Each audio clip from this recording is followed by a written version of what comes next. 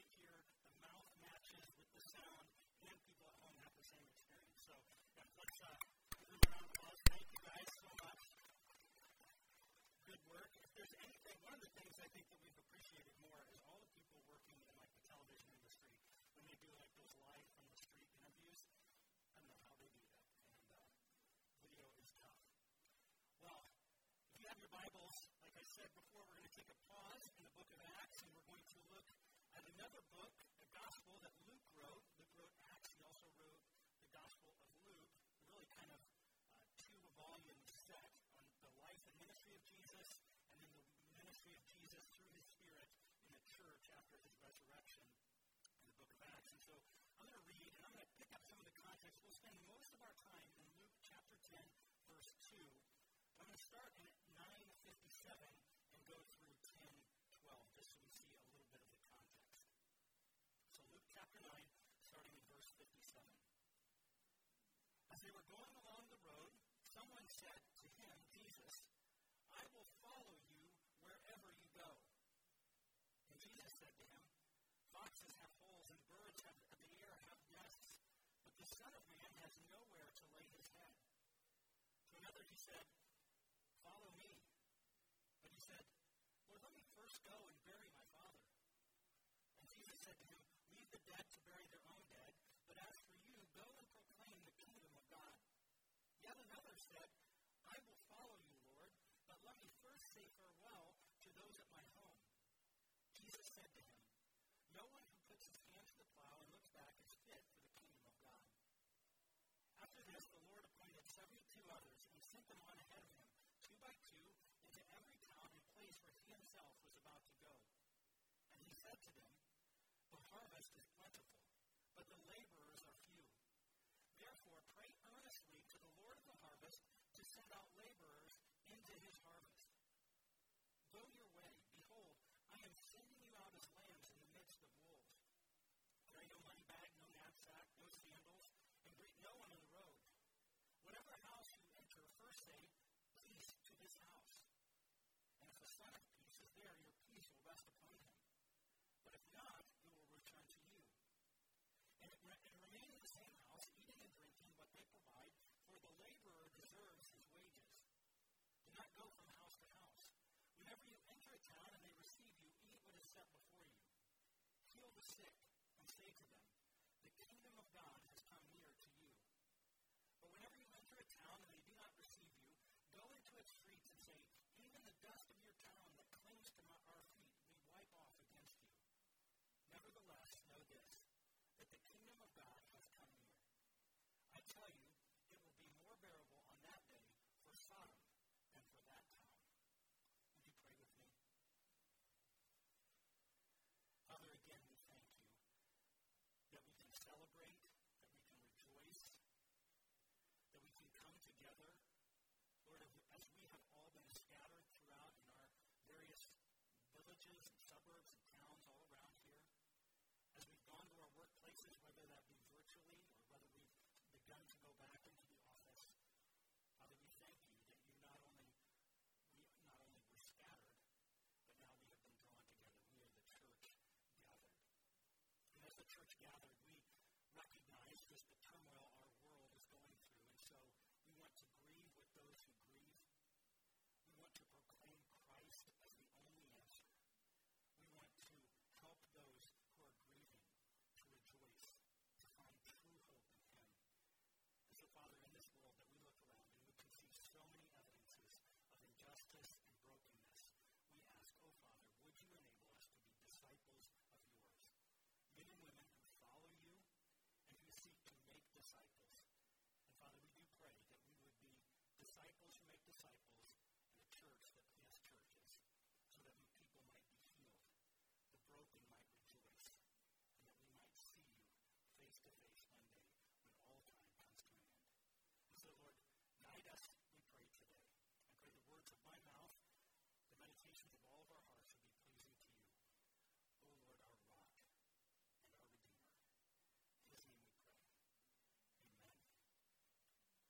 Well, a few years ago, Jen and I and the girls, I think, actually with us, we watched something called The Kindness Diaries. It's on Amazon Prime. And The diaries follows an Englishman named Leon as he sets out to travel around the world dependent entirely on the kindness of others. He rides a yellow motorcycle, and in season 2, incidentally, he rides in a yellow Volkswagen Beetle, like one of the old ones. And he names his yellow motorcycle Kindness One.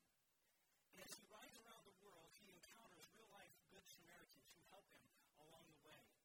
And he seeks to give them something in return at the end of every episode. And in each episode, really, it follows a similar pattern. Leon rides into town on his yellow motorcycle. He needs gas, he needs food, and he needs a place to spend the night. And inevitably, he receives it in the most unexpected places and in the most unexpected ways from the most unexpected people. You know, there are some nights when he has to sleep in the little sidecar of his motorcycle, but there's not many. Now, I won't ruin it for you. It's definitely worth watching, but it's pretty predictable he makes it around the world. What's not so predictable is how he does it. Well, this morning we're going to look at Luke chapter 10. And at the beginning of Luke chapter 10, it's really at the transition point of the Gospel of Luke. It's right after Jesus has set his face towards Jerusalem, and the red in 9:51, and the rest of the book is Jesus traveling. It's him journeying towards Jerusalem. So it's often called Jesus' travel narrative. And he set his face towards Jerusalem, and he's headed to the cross. And so throughout the rest of the Gospel of Luke, Jesus is going to bring us along with him as he goes to his death. We're going to be learning about what it means to follow him. We're going to be learning about what it means for this cross that's looming in the distance. And so at the start of Luke 10, Jesus sends out his disciples ahead of him, 2 by 2, in pairs, with no provision. They didn't even get a yellow motorcycle to ride around. And in order to show them that the call to follow him, it will produce the desire of the Father as the kingdom spreads. That God will work in his way, and they must go and must follow him. And so the kingdom of God, with Jesus as its king, and all who believe in him as its citizens, is always going to be growing until Jesus returns. And so as such, Jesus is telling us a central truth about the harvest that's still relevant today. And so on this church planting Sunday, with churches around the world thinking about how God might use us to plant churches, listen again to Luke chapter 10, verse 2. The harvest is plentiful, but the laborers are few. Therefore, pray earnestly to the Lord of the harvest to send out laborers into his harvest. So, 3 points and a hidden point at the end. 3 points. The unseen reality, the continual problem, and the simple solution. So the unseen reality, the continual problem, and the simple solution. So let's look first here at the unseen reality. Here's what it is. The unseen reality, the harvest is plentiful. That's what he says right there at the beginning of verse 2. Now, in the Gospels, as you know, Jesus uses a lot of agricultural examples so they might understand the kingdom of God. Back in Luke chapter 8, he talked about the sower and who would go and sow on all different kinds of soil. And he said at the end of that parable, some fell on the good soil, and it grew and it yielded 100-fold. So the seed went in, it grew on the good soil, and it produced 100-fold. When he explained the parable later, he says in verse 15 of Luke 8, as for that in the good soil, there are those who, hearing the word, hold it fast in an honest and good heart, and bear fruit with patience. So what we have to see and understand is the kingdom of God, meaning the reign of God, it bears fruit in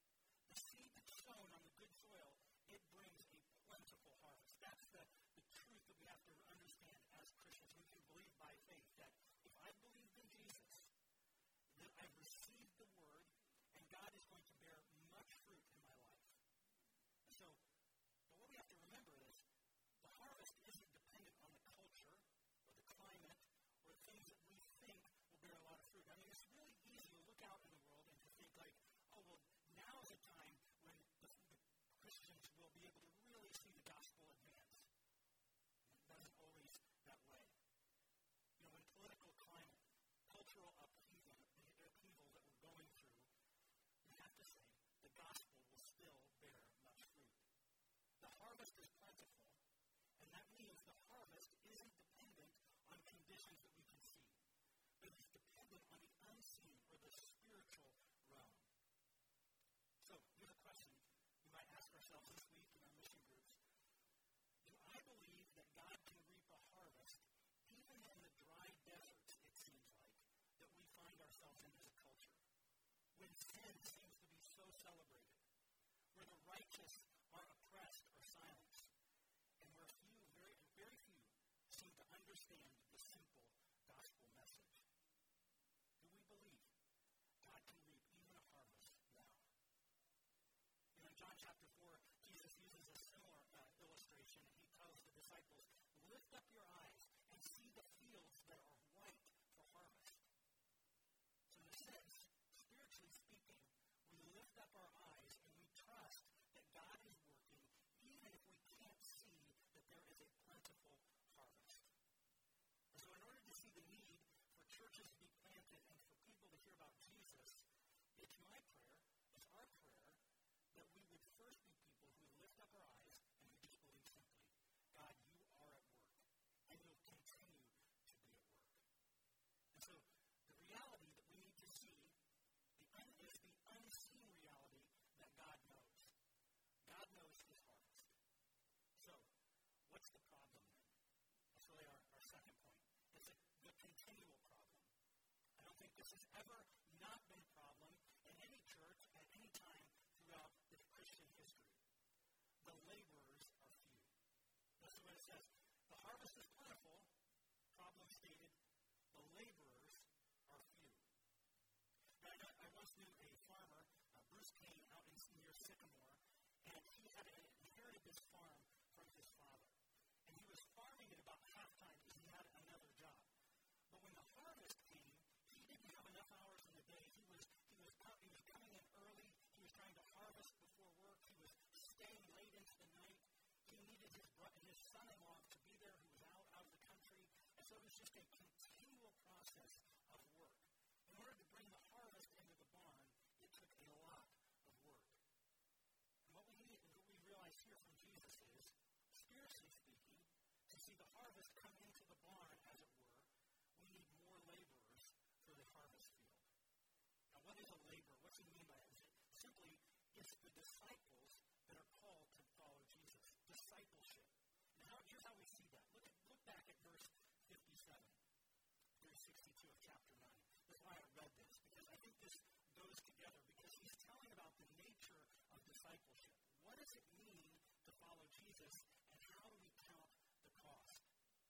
You know, one person says this statement, they say, I'll follow you wherever you go. You know, two others say they'll follow him, but they have to return home for different reasons, kind of to bury their father, their mother. Now, it doesn't mean there's actually a funeral taking place and they're going to miss the funeral. It means they kind of, hey, this is getting time short, I want to spend more time with them. Another person, they want to go home and they want to, let me first say farewell to those at my home. And Jesus, he's talking about the nature of discipleship. And in every one of his responses, he's essentially letting you know, first off, I'll follow you wherever you go. And Jesus is pointing out, no, you won't, because I know where I'm headed. I'm headed to the cross. Discipleship is costly.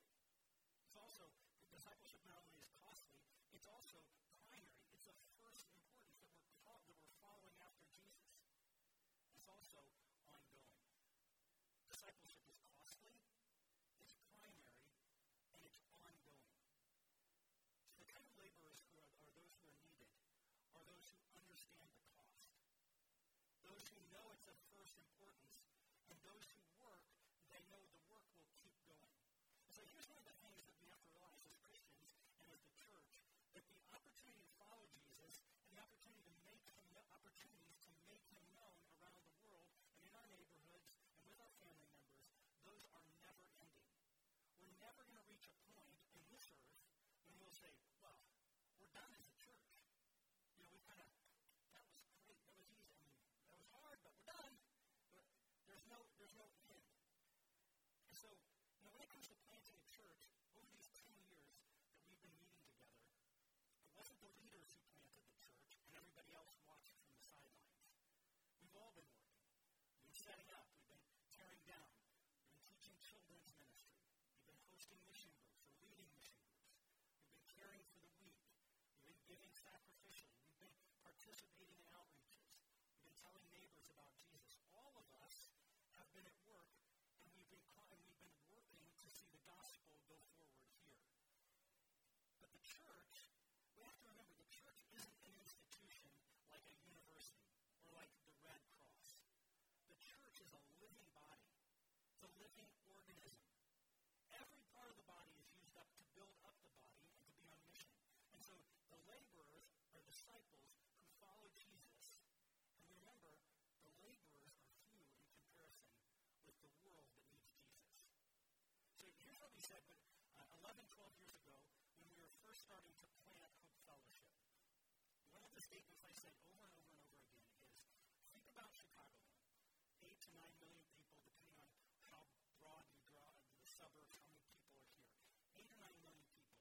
There aren't enough churches to hold physically all 8 or 9 people so they can know about Jesus. So what's the solution? The laborers are few. And so our call was, we want to see churches planted. We want to live on mission. So that's the reality, is that the harvest is plentiful. There are plenty of people in our area. But the problem is the laborers are few. And it's a continual problem. Now look at the solution to this problem. It's simplicity. It might surprise you here. Look back at verse 2. Therefore, pray earnestly to the Lord of the harvest to send out laborers into his harvest.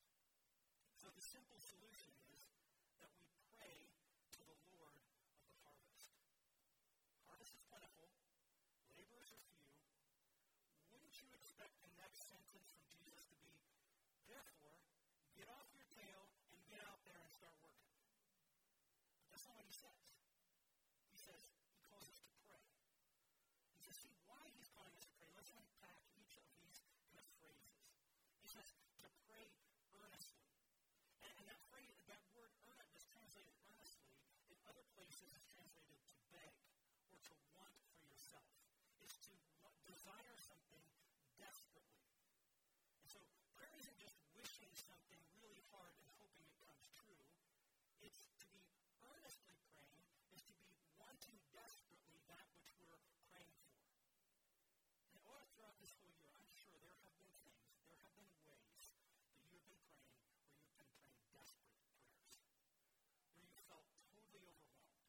You're, in a sense, begging God.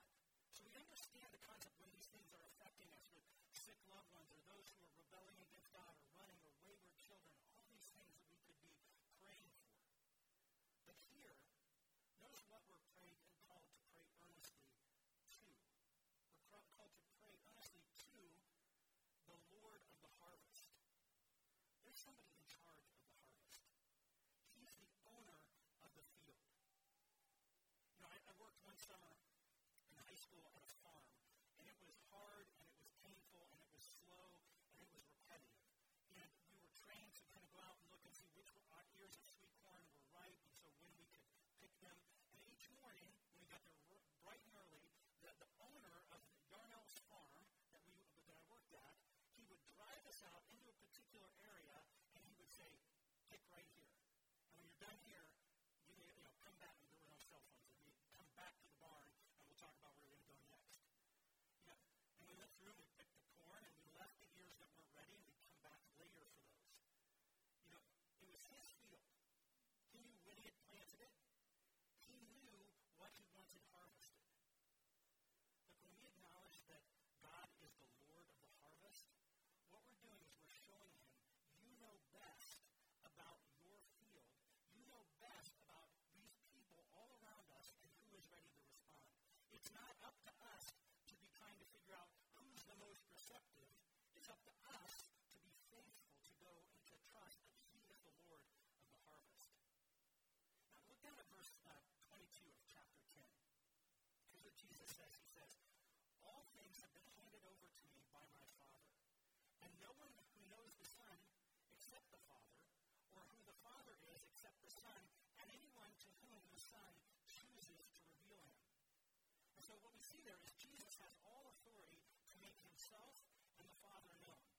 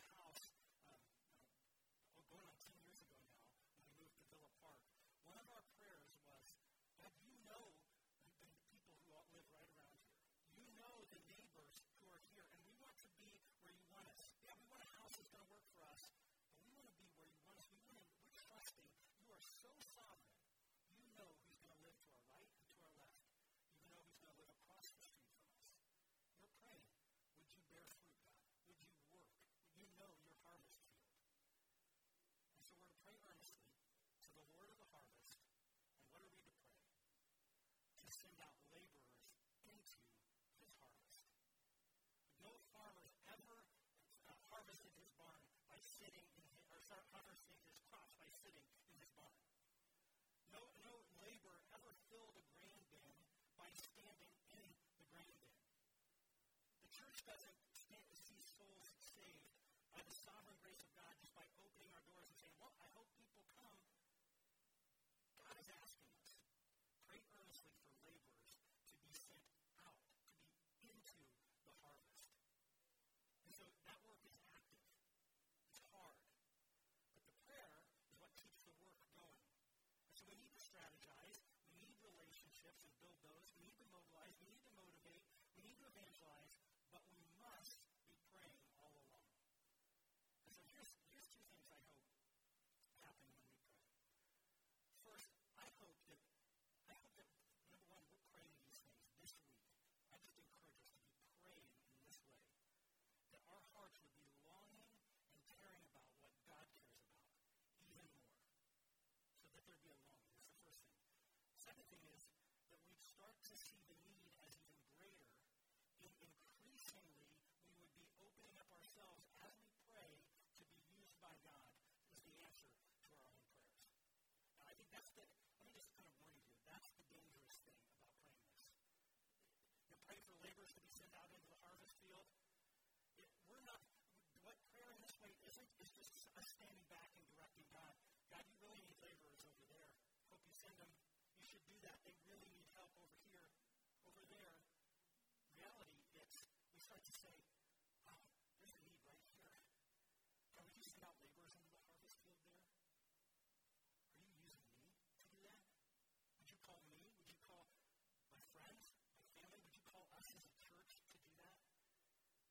So you might be able to clearly and simply explain how someone is saved to somebody who's out in the harvest who needs Jesus. Maybe you're here this morning. And we're talking all about this harvest field, this white for harvest. We're talking all about the need for laborers. But you're just kind of wondering, what is the message so that somebody is actually being told? It's simply this, that God, we have sinned against the holy God.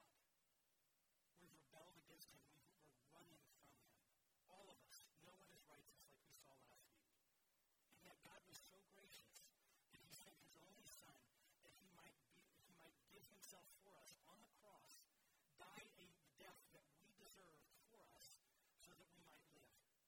And so, like Romans 10:9 says, if you believe with your mind and confess with your mouth that Jesus is Lord, you will be saved. So you believe in your salvation. That's the kind of laborers that I need to be sent out. Those who can just clearly and succinctly share the gospel with others. And the harvest is plentiful. God is the Lord of the harvest. He is going to be at work. Now, let's add a last point. Kind of a secret last point, because I didn't want to have a 4-point sermon. I wanted to have a 3-point, but I wanted to add 4. So it's not just the reality, the problem, and the solution. Look at the last thing. The joyful result. The joyful result. Look down at verse 17. The 72 returned with joy. So he sends out 72. This is how we know this is all connected. The 72 return with joy, saying, Lord, even the demons are subject to us in your name. And he said to them, I saw Satan fall like lightning from heaven.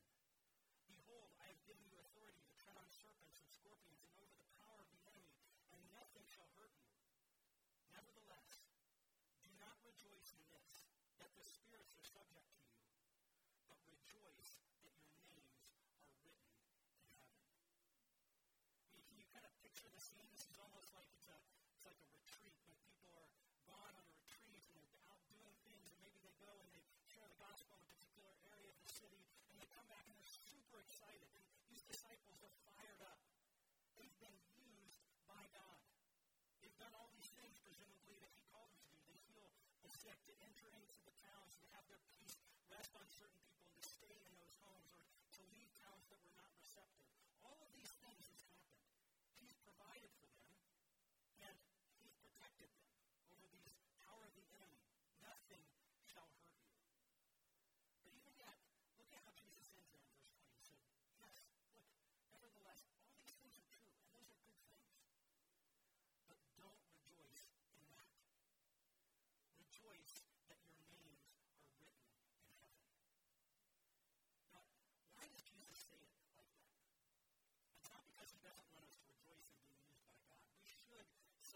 So it's right to show videos to see how God's working, and it's encouraging to see God working all around the world.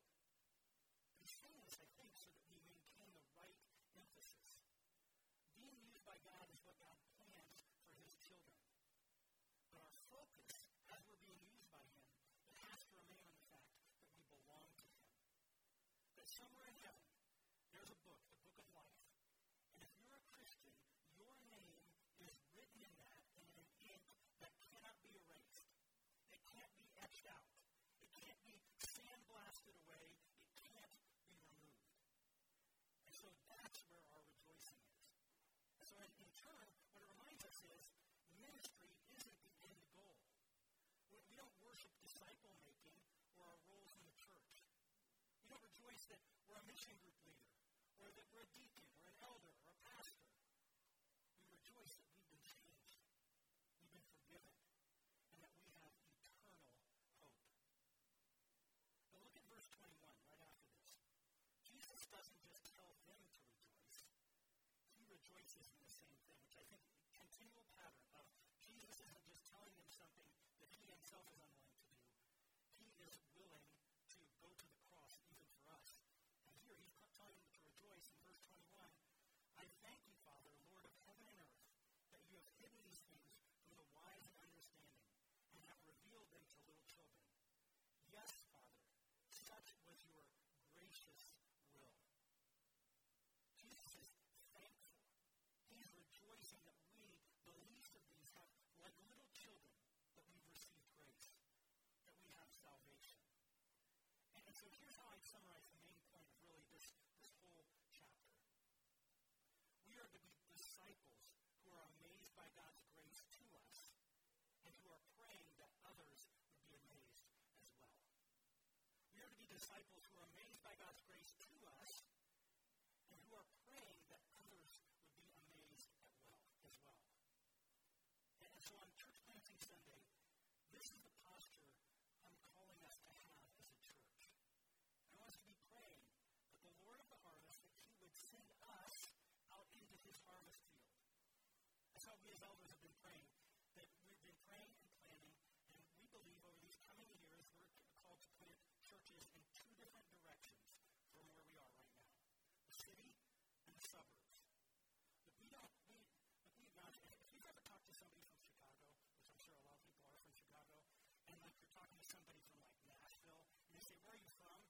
And you say, and if I said, oh, I'm from Chicago, and they knew anything about Chicago, they think, you're not from Chicago, you're from the suburbs, that doesn't count.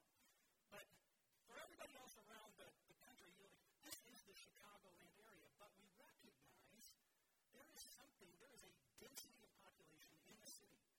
And one thing I've recognized and realized as I've watched churches being planted is over the years in Chicago is many churches are planted and many churches are closing every year in the city of Chicago.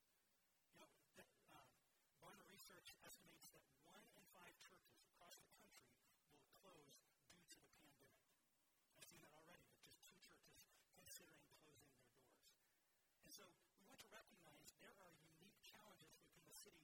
And so as a church that's here in these kind of western suburbs, we want to be city-facing.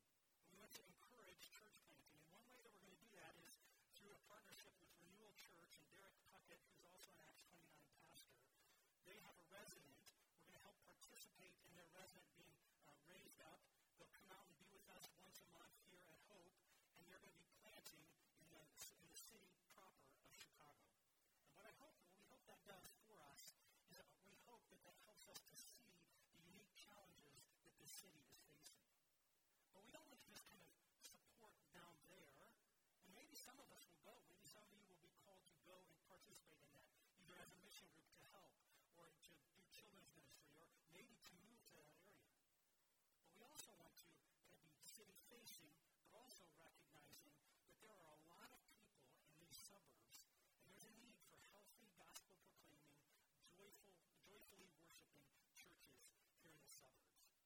And so we want to be intentional about planting here, and as such, we're looking to hire a church plant pastor who will come and be a part of our church here, and then be sent out. And it'd be our prayer that some of you, and even a lot of you, would be going on that. We want to be a sending church.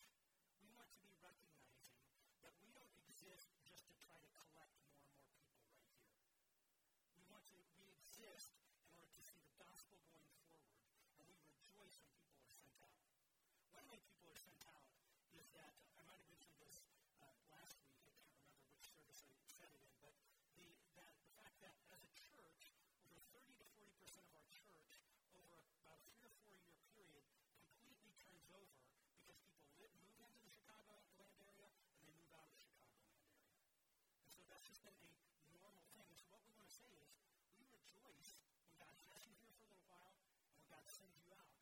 And it might be that God is sending you out into a local area that we can be continuing to participate together to see healthy churches planted.